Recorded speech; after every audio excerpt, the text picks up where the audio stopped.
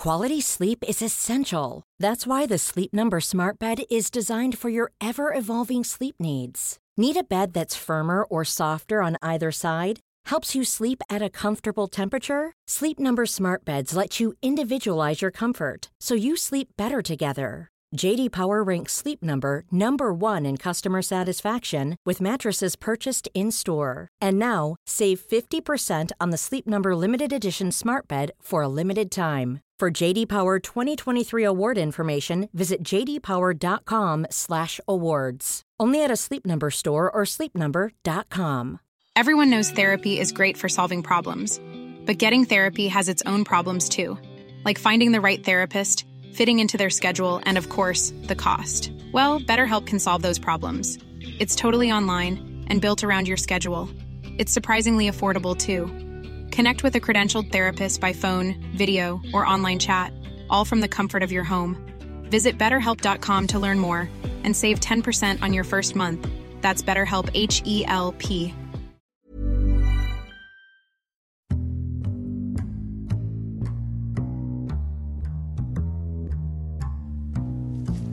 Welcome to the Insomnia Project. Sit back, relax, and listen as we have a conversation, a chat, if you will, about the mundane. One thing we can promise is that our conversation will be less than fascinating so that you can feel free to just drift off. We invite you to go to iTunes and rate us and leave a little comment. We love that. I want to thank you for joining us. We hope you will listen and sleep.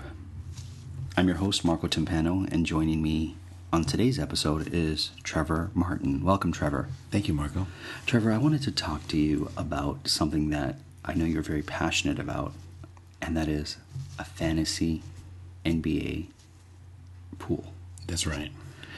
You got to walk me through this because I've never been in a fantasy pool before and I don't know how they work. So let me ask you this. What's the first thing you do? The first thing you have to do is you join a league. Now, in my case, I am in 2 leagues. One is a normal league. It's a standard season-long league where we play essentially with a team that we draft at the beginning of the year until the end. And the end is usually before the playoffs of the actual NBA season.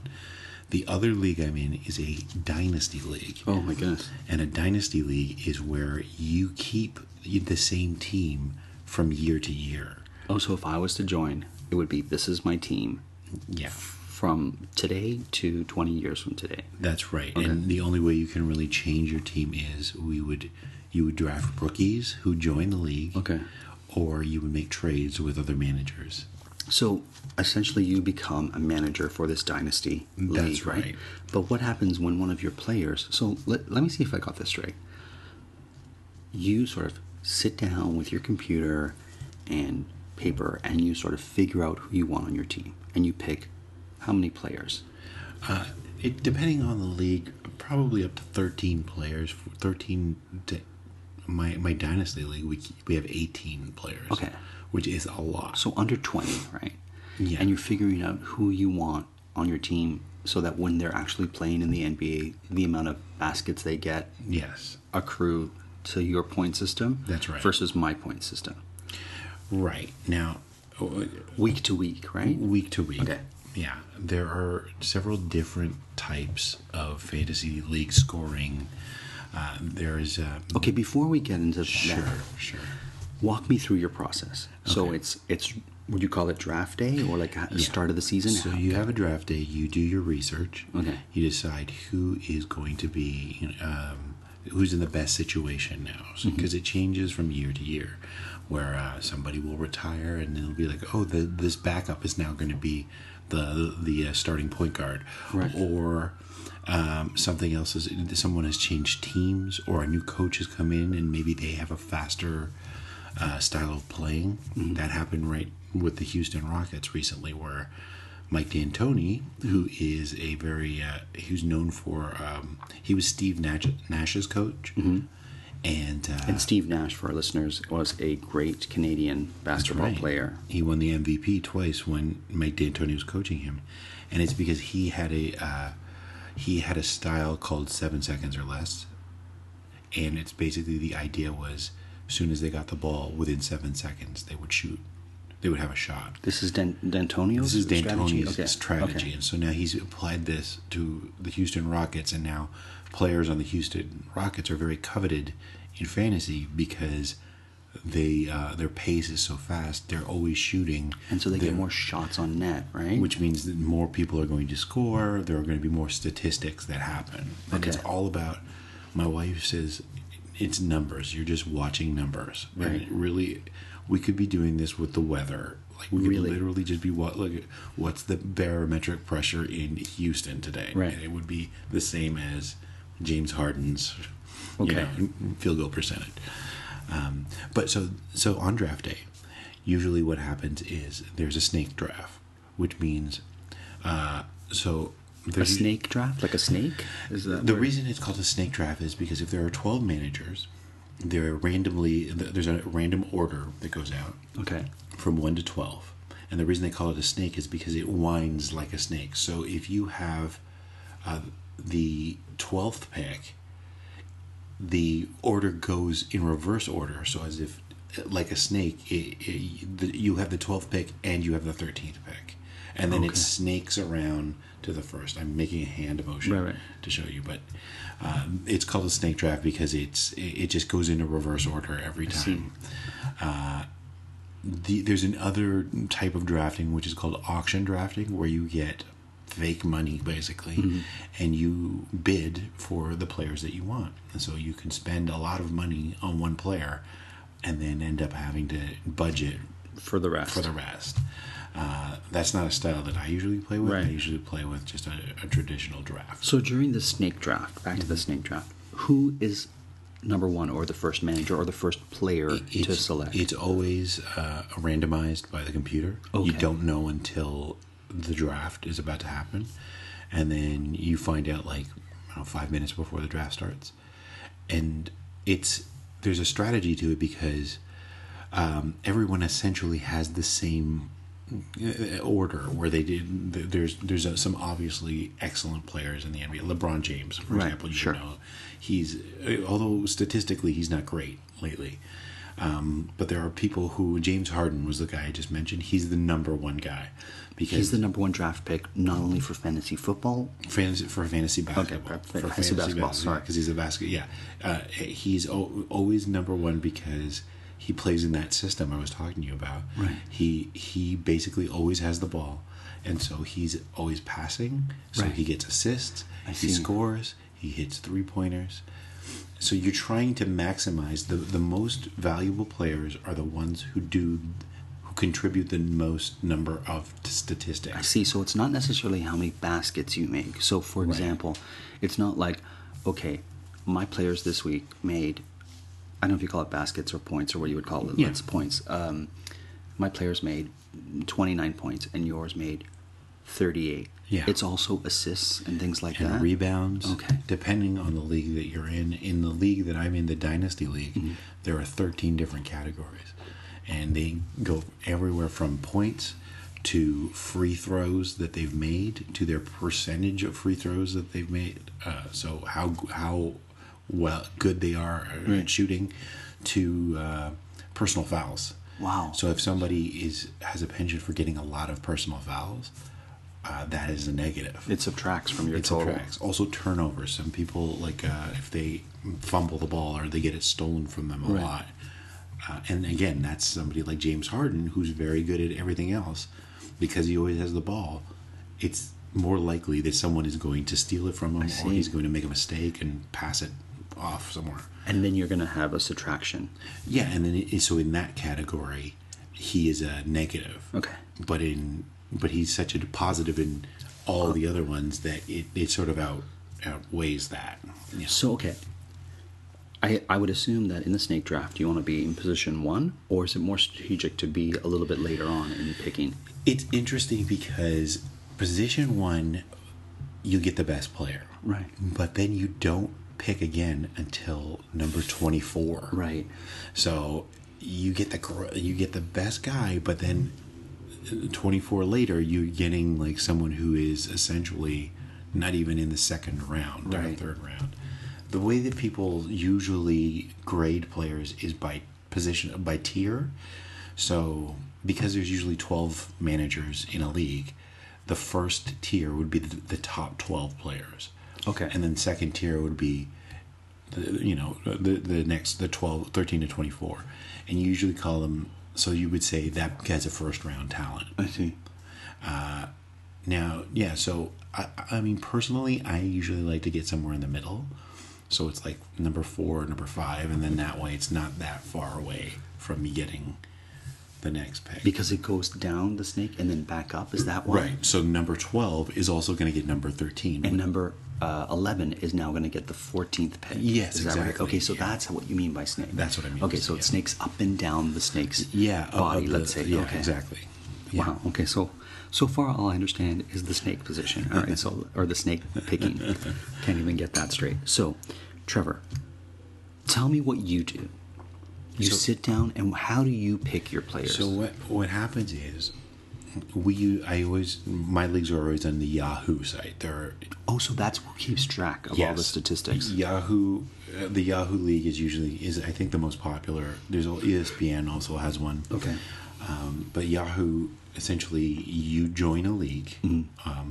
Usually, there's a commissioner who starts the league. And this would be someone you know, or can you, like the ones that you've joined? Yeah, they're people run by people. For the most part, now it's people that I know. Okay. Yeah, and they're usually they're people in my professional community. So I'm an actor and a writer. Sure. These are people who are managers now. So they invite you to the league.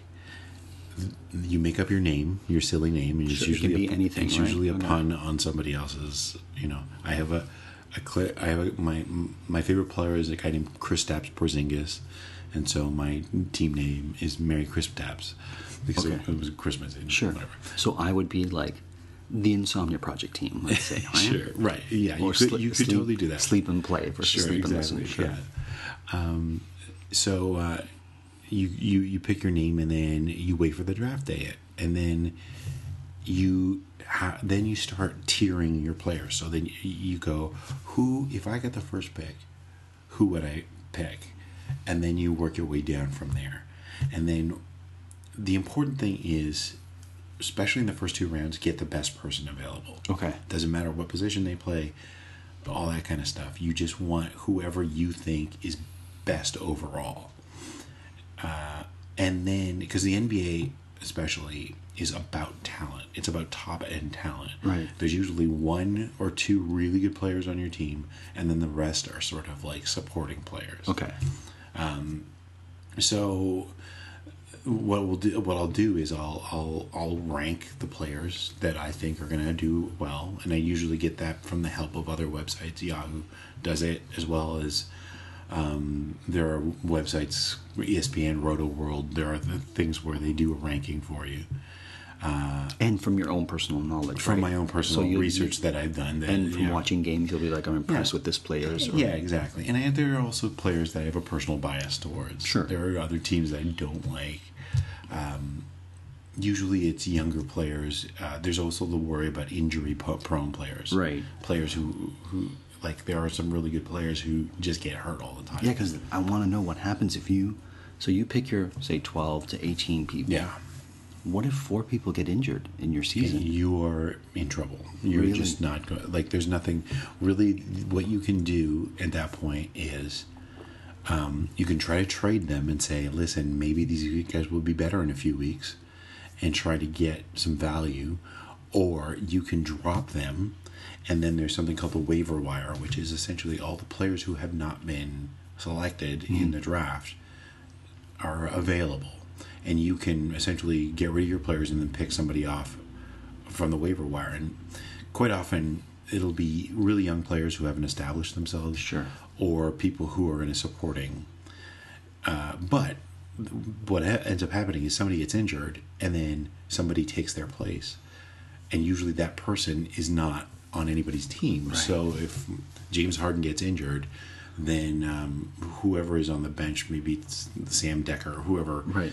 you can usually find them on the waiver wire and then get them to replace them. But then you've given up someone that... But then you've given up a really valuable talent.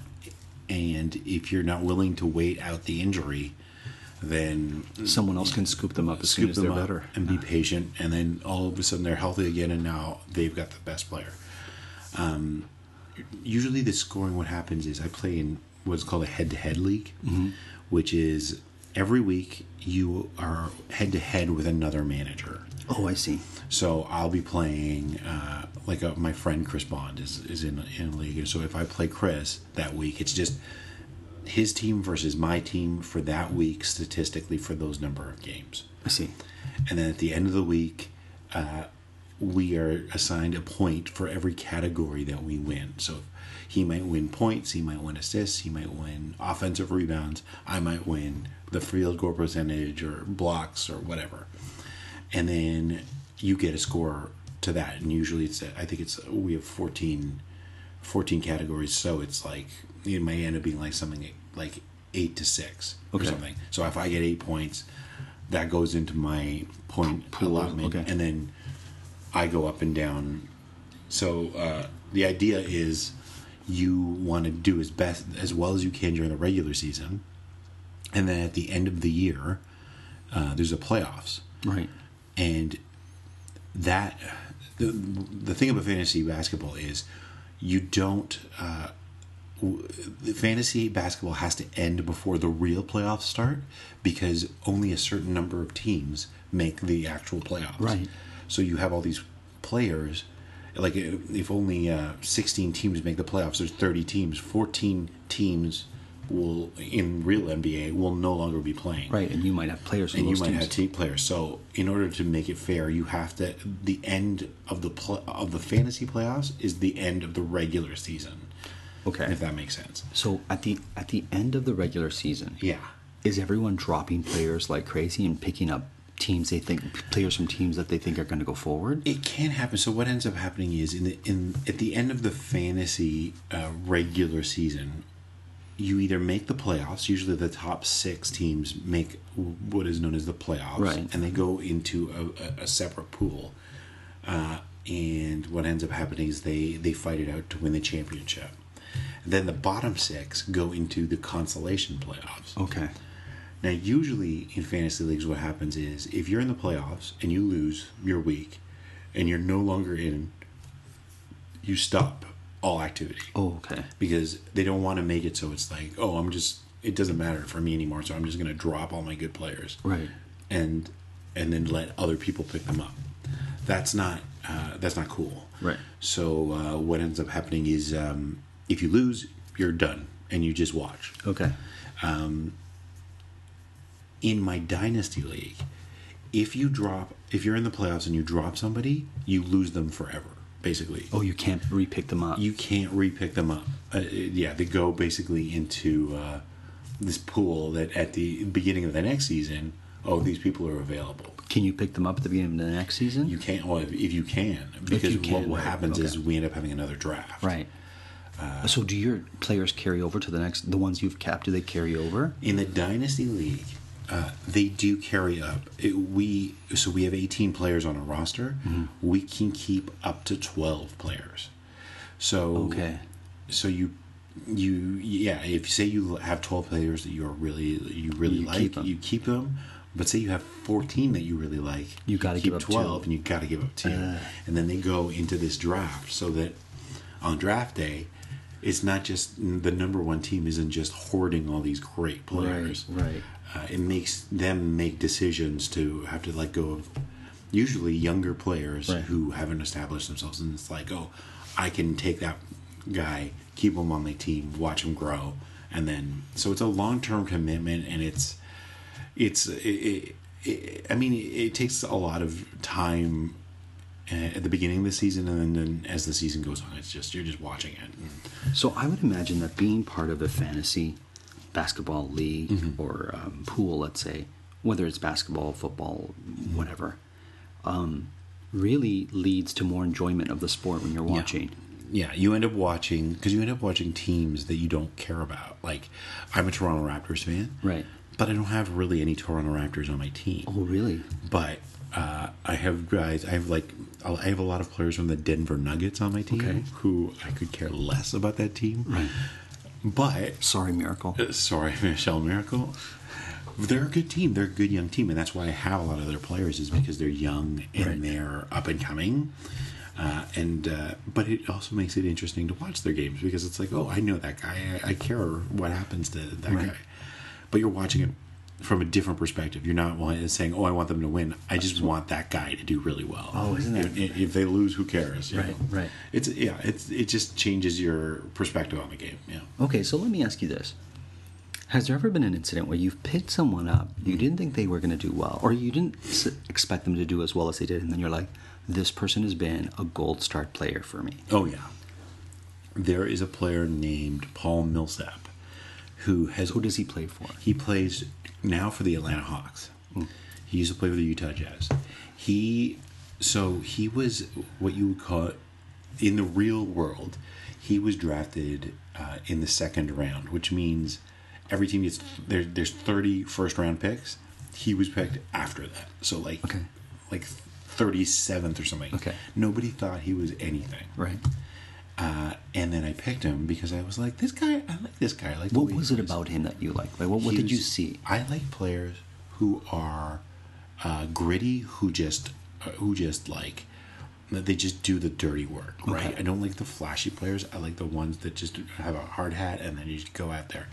And he was the type of player who was behind somebody else. He was on the bench, but every time that the guy in the starters got injured, he would always have 5 games where he was amazing.